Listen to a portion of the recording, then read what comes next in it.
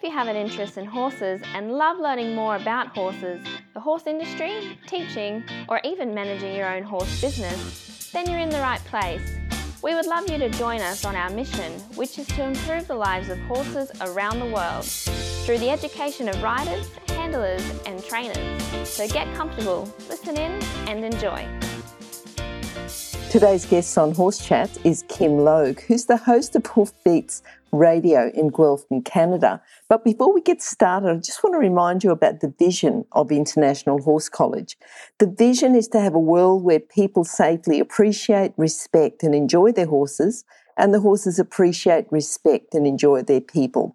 If you've got the same vision as International Horse College, have a look at the website, internationalhorsecollege.com, registered training organisation 31352. Now, Kim, I'm pretty excited to talk to you today, all the way from Guelph in Canada, and talking about radio. You know, with podcasts, radio, people used to ask me, what's a podcast anyway? And I'd sort of say, well, it's like an online radio show. And as soon as I said radio, they understood. But, you know, when I first started podcasting, the word podcast was fairly new to the ears of a lot of people. It's true. It's so true.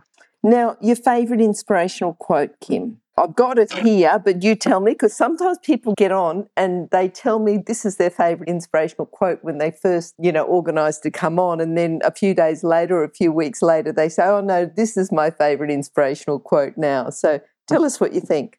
There's always so many to choose from, but I like that one about this secret. There is no secret as close as that between a horse and their rider. Yep. I just love that one because there is a special intimacy with the horse that you don't get with other animals, even if you're an animal lover. So it just captures that relationship with the magical beings that we all love so much. Definitely. You just watch even just young girls that come and they may not have been very close to a horse before, but they come and they're ready for their first lesson and they've got to come up and have that bit of a conversation with the horse before they actually get started, you know? Well, and you think about therapeutic riding associations. I mean, it's therapeutic for many, many, many reasons. Yes, I agree, yeah. Kim, tell us a little bit about the radio show. So I started it many, many, many years ago. I was a horse person all my life. You know, I was one of those girls that you just described, in love with the horses wherever I could see them. Yep. And I got riding lessons and got started. And I had a career in banking at the same time. So as an adult, I was eventing and I had a corporate sponsorship. So I had somebody who had a horse that I rode and she helped me. Well, she insisted actually that I compete him. And she was helping us with our training expenses and our showing expenses. And I was doing all of that on the side of my career. And when I needed to transition out of that career, I thought, I'm going to go do things with horses. Mm-hmm. And I took a course by a more local online horse college that we have here in Guelph.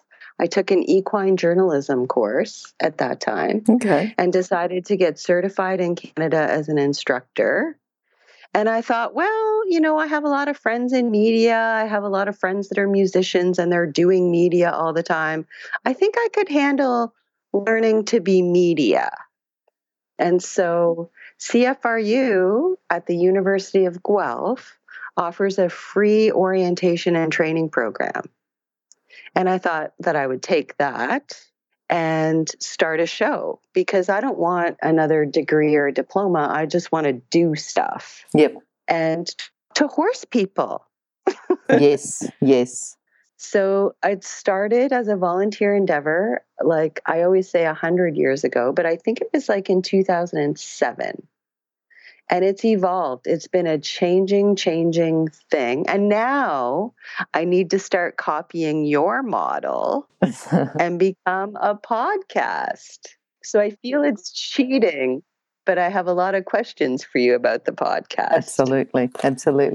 The podcast, I think the reason I prefer it to radio is you keep going. You've got it. You know, you can go back, you can go over all the old shows. And I do notice that a lot of radio shows are also putting their old shows on podcasts. They're starting to do that more, yeah. And you started in 2017? Yeah. So what, can you tell me about, what got you started? I actually went on, because we've got the International Horse College, so it's not, people think, but it's all online. It's not online. There's still practical. So we use a lot of the practical, and we use a lot of coach and experts in different areas to do the practical for us. So while we do the theory online and a lot of the preparation for practical, we still need to do the practical. So I was on a road trip and I had to go through a lot of areas where there wasn't radio. You can only listen to so much music. Interesting, yeah. And I wanted to do something that was a bit more, I suppose, educational. So there were a couple of podcasts, actually not too many, a couple, that I sort of downloaded those shows and listened, and then I got to areas and I think, well, I've run out of podcasts. And I actually started off to have a daily podcast. So we did that for I think the first 500 episodes, 500 or 400 episodes, quite a few episodes. Then we went to 3 times a week. So even at 3 times a week, there's still a fair bit of content out there. Yeah. And I think just thinking about our numbers, our listeners went up and then dropped a bit when we went to 3 times a week, but now they're up higher than what they were 7 times a week anyway. So are they subscribers, do you think? Some people subscribe. They don't need to. I think it's better if they do, because in that way they can go back and there's a bit of a record of what they've listened to and what they haven't listened to. And when a new one comes up, then they'll say, right, well, I haven't listened to that. But it's also a little bit of, if they go to the website and they're particularly interested in a particular area, because I just want to talk to horse people. I'm not restricting it to just show jumping or just one particular area. I want to talk to horse people because a lot of horse people are all of the same mind. And it's like that secret that you said before, about there's the secret that's so close between a horse and rider.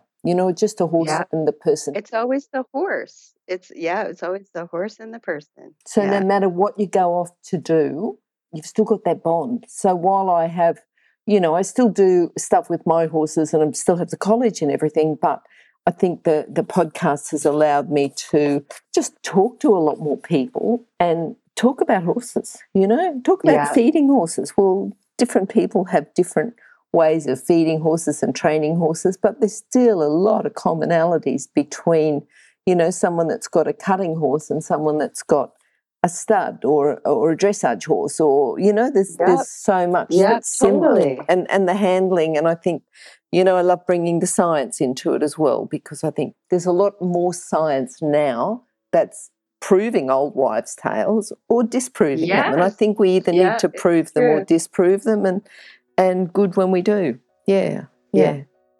But anyway, we need to know a little bit about you. So tell us, you were eventing. I loved eventing. It's just sort of, I always say that I'm an eventer by nature because I'm not active right now.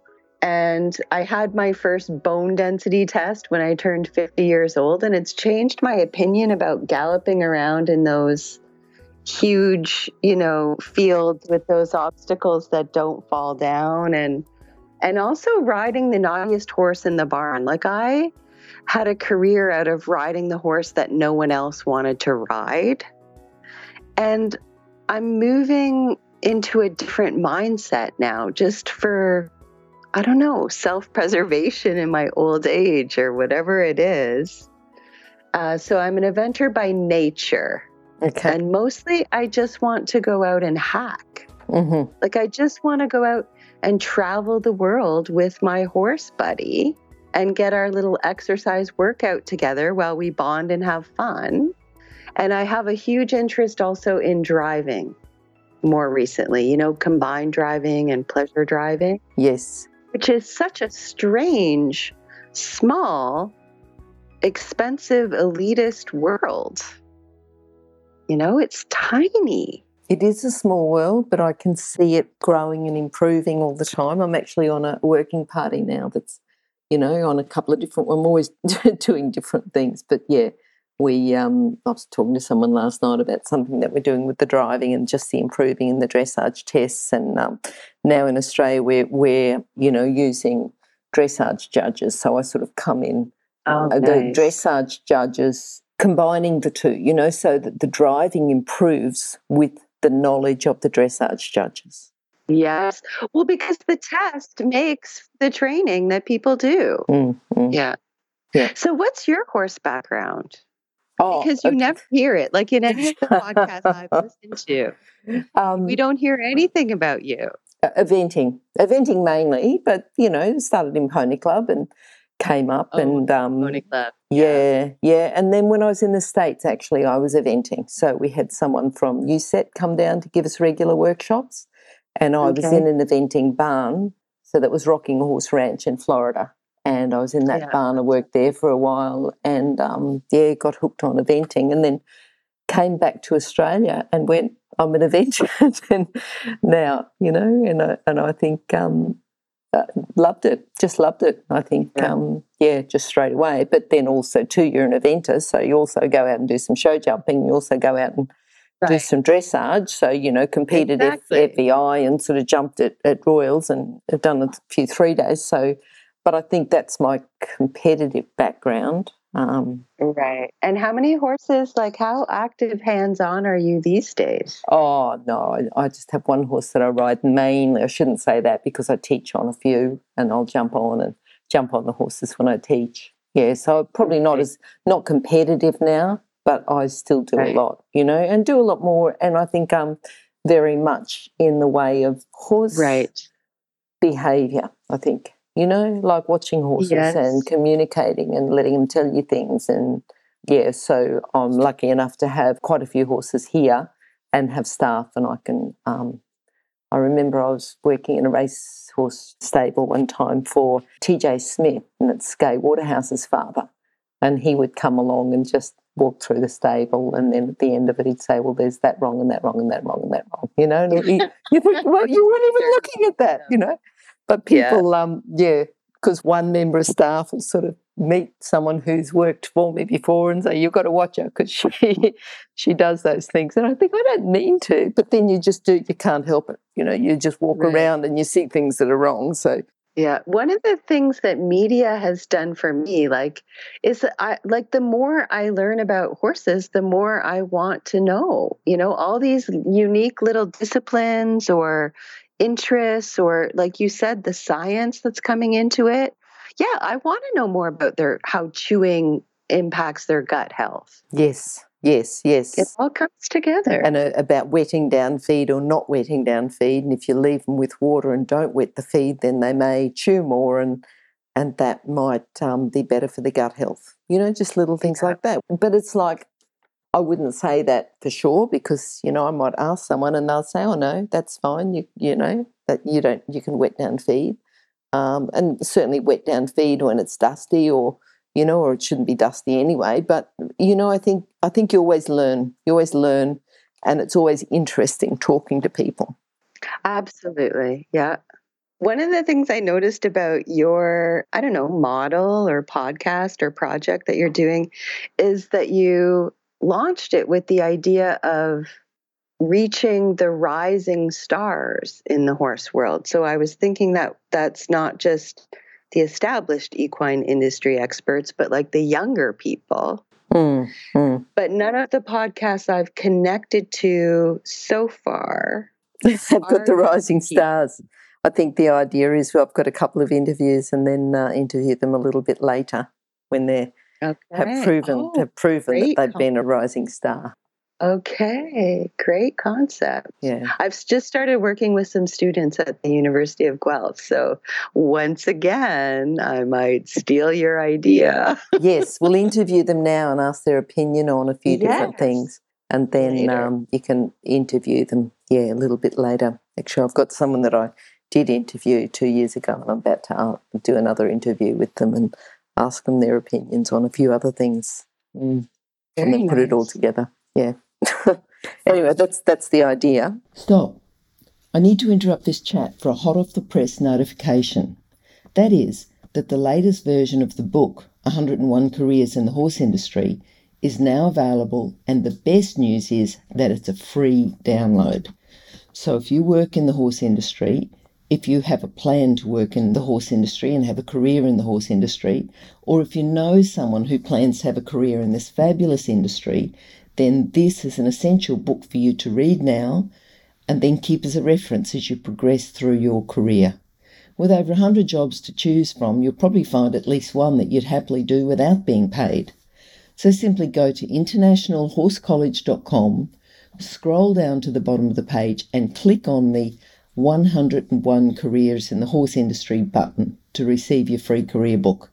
Imagine, maybe one day you could be a guest on Horse Chats. Kim, tell me, what do you think is the best thing about working in the industry? Now, thinking that you're in the same as I am, this is what we do, your radio podcast. What's the best thing that you think? And this is just generally working in the horse industry. Why do people get into the horse industry? Why do you think? For me personally, it's just the horse. It's the smell of them. It's the sound of them chewing. It's the way they look at me and I know where they're seeing me in their range of vision. It's just that I just want to be around them all the time. So I don't mind carrying the heavy load, or lifting the heavy wheelbarrow or whatever it is to do the work to be around them. So if I can't ride them, I still want to be around them, just to watch them and see them and smell them and hear them. Yes. You talk about carrying the load and the heavy wheelbarrow, but there's a certain amount of fitness that comes in there. It's not just, oh, damn, I've got to do this. I mean, sometimes you do say that, but then, you look at other people or people think, oh, gee, you're fit. Well, I didn't plan to be fit. I just planned to go and all I wanted to do was go for a ride. Yeah. There's also that, nowadays I spend a lot of time in a work environment with like naturopaths and sort of people focused on human wellness. And there's a lot of talk about nature, getting out where there's trees or vegetation or fresh air and sky and nature. And then you plop my favorite animal right in the middle of all that good for you nature. Yes. I can't stay away. I just love it. Yeah. Yeah, I think it's something about the lifestyle of it. I just put a video out, actually. I put it on Facebook, and it's only a very short one. And basically it's about a girl who was out riding. She met someone who was lost, so she gave him some directions.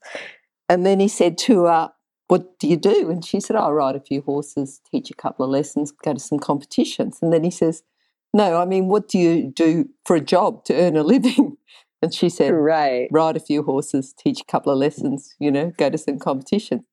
And then he said, have you ever thought about sort of doing something different? You could do this, this, and, you could make a lot of money. And imagine if you could do anything in the world, what would you like to do? If you could do anything, money was no object, what would you like to do? And she said, ride a couple of horses, teach a exactly. Yeah. So it's sort of a lifestyle that I think money really can't buy. Right. That's exactly it. Yeah. But the horse industry itself, I think, the work within the industry, I can remember being at school and your guidance officers would always say, well, you can't work with horses because there's no future, there's no job, there's no career. Right. And then I met a really good guidance officer and he said to me, doesn't matter what you do because you're female and you'll only work a couple of years, then you'll get married and never work again. And I thought, brilliant, what a good excuse. So, yep. Right. Yeah, so it was always, don't take me too serious because, I'm female. I'll never work again. I'll just get married and be happy in the kitchen and that's it. Yeah. Hilarious. Mm-hmm. So I think about some of the different areas of the horse industry and I think, wow, there's, you yourself, you were eventing, but you sort of wanted to bring in this whole media and everything and they've got a radio show. One thing I have found in the media side of things is when I try to, like, let's say, interview musicians, because I do have this musical interest, and we have a column that we call Riding with the Stars. So if we go to someone's concert, we'll meet with them after to find out if they have any experience at all with horses and get them to introduce one of their songs that they think horse lovers will like on the radio, kind of thing. Oh, okay. But I've done some other radio projects as well and sort of filled other roles at the campus station here and there.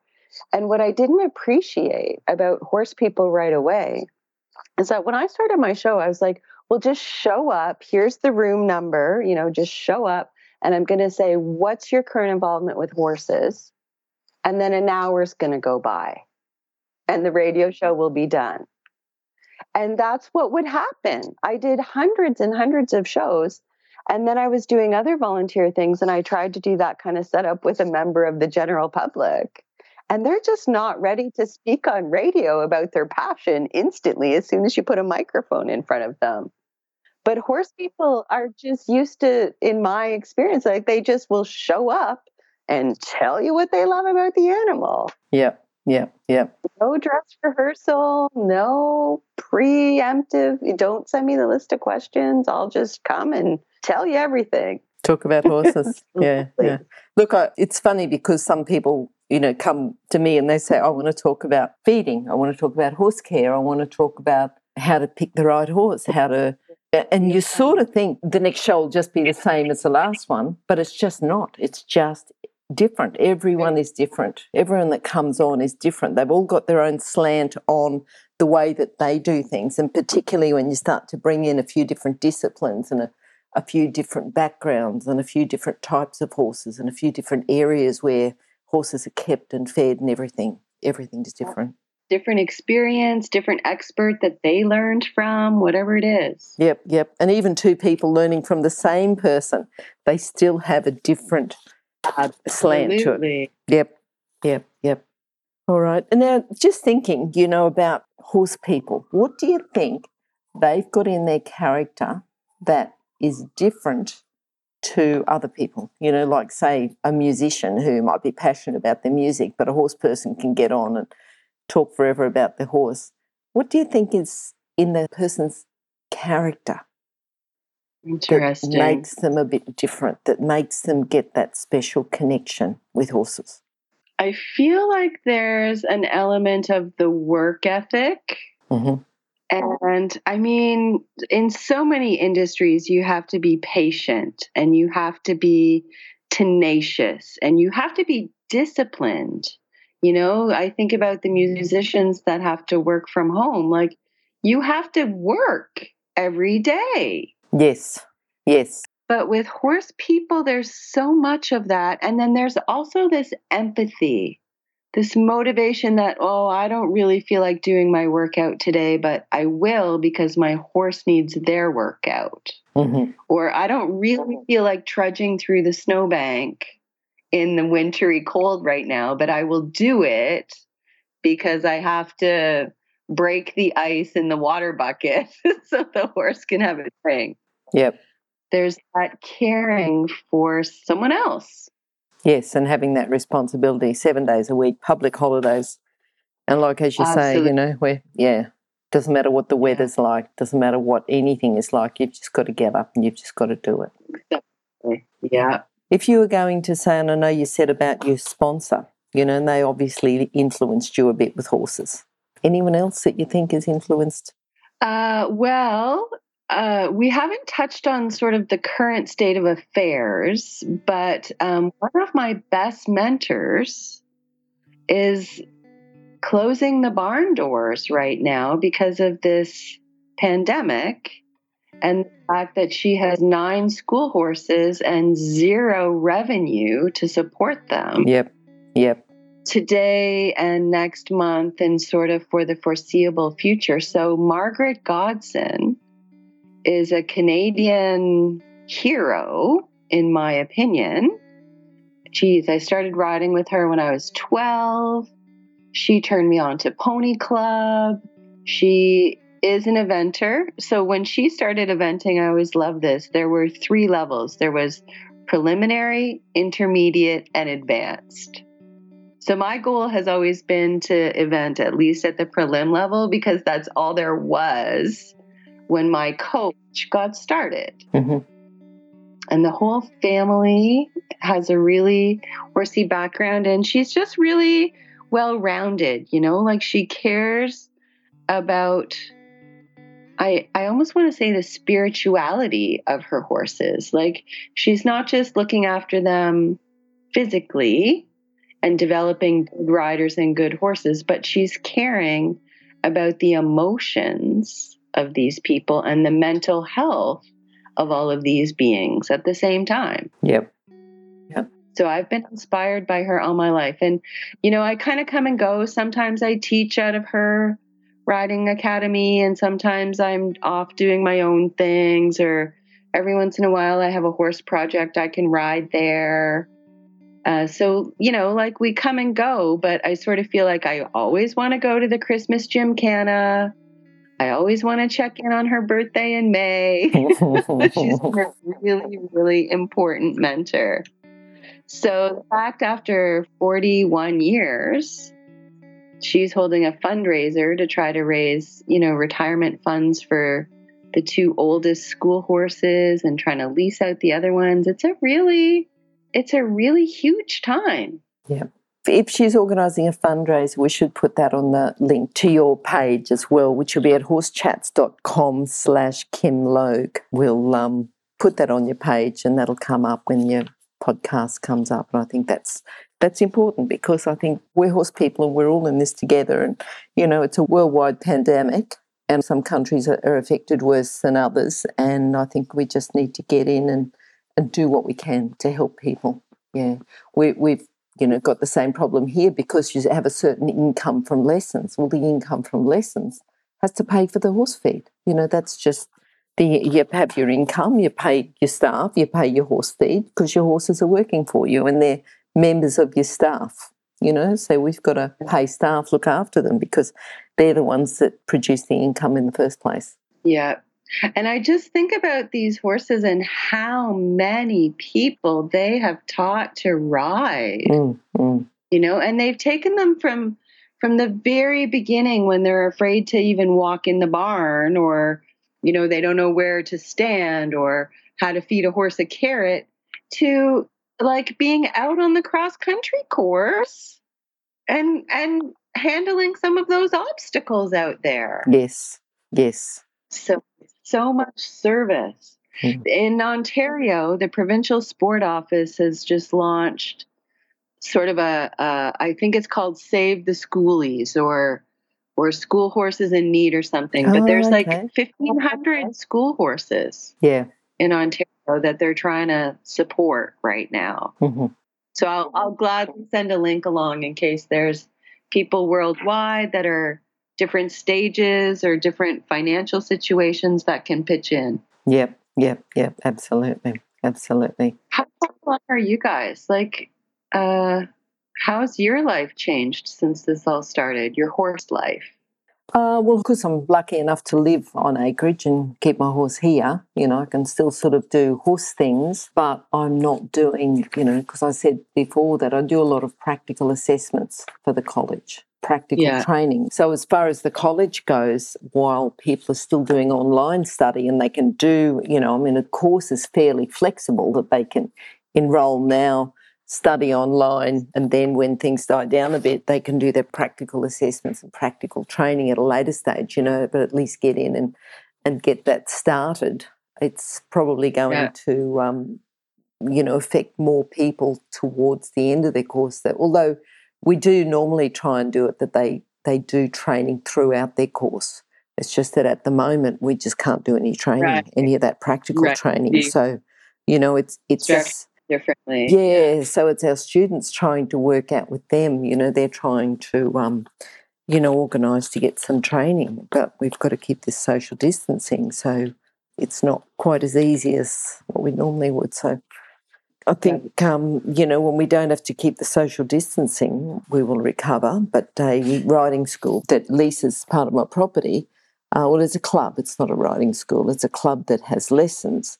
and they've been, affected quite a lot because most of their lessons are beginner lessons. So beginner lessons, they've got to be there. They help them tack up the horse. They put them on the lunge. They, get them going. They help them mount so that whole social distancing can't come in for them. So they've lost all their income from lessons. But lucky there's a little bit of income then from agistment, which is like livery or boarding, so there's some there, So I think we're all taking a hit. I think without getting into politics, where I think there's a country that's got a certain amount of answering to do, of procedures that weren't put in place in the early stages. But I think we'll let the politicians sort that one out. Yeah, I'm scared for the future because I feel like we were already a disappearing demographic. I remember at the Equine Industry Symposium in Guelph a couple years ago, I learned that the average age of a horse person in Canada was 65 years old. Wow. So I felt like the expertise in the human population was disappearing rapidly. And now I'm worried about the closure of so many facilities with these, experts at the helm. Where did they get those figures from? That's fairly old, because that means for every 16-year-old, there's got to be someone over 100 or 100. They published it in Horse Canada. I'm sure I could rustle up the link and send it to you. Mm. It was, it really resonated with me when they were showing the giant economic impact as well, which you don't, like at a horse farm in Ontario, I don't feel that there's a lot of money, or affluence all around. But when you do the math of how much those hay bales cost and how much that paddock is worth in real estate value, like the economic impact was also stunning. So I'll see if I can send you that article. Yeah. I think there's, a certain amount of belief that you work with horses. It's like my guidance officer said, you work with horses, you'll just never had a career and, you'll always be picking up manure for the rest of your life because that's pretty much the only horse job, in his opinion, that there was. But I think, as you go on, you talk about the horse industry, there's so many professionals in the horse industry. There's so many things and they cross. And we talk about the horse industry, it's not always specifically, because if we look even at this podcast, I'm thinking I'm working in the horse industry, but I'm sure that some statistics are going to say that we're in the podcast industry or the media industry, So horses are involved in so many other different industries. True. And I think that's important. Yeah. I've absolutely enjoyed chatting to you today, Kim, but what have you got? Normally I ask people what they've got planned, for in the future. What are you looking forward to with the horses? I know you're going to be helping with this fundraiser, but anything else we need to be aware of? I'm excited because there's a couple of University of Guelph students coming on board, hopefully over the summer and into the fall. So we'll be launching some new segments on HoofBeats.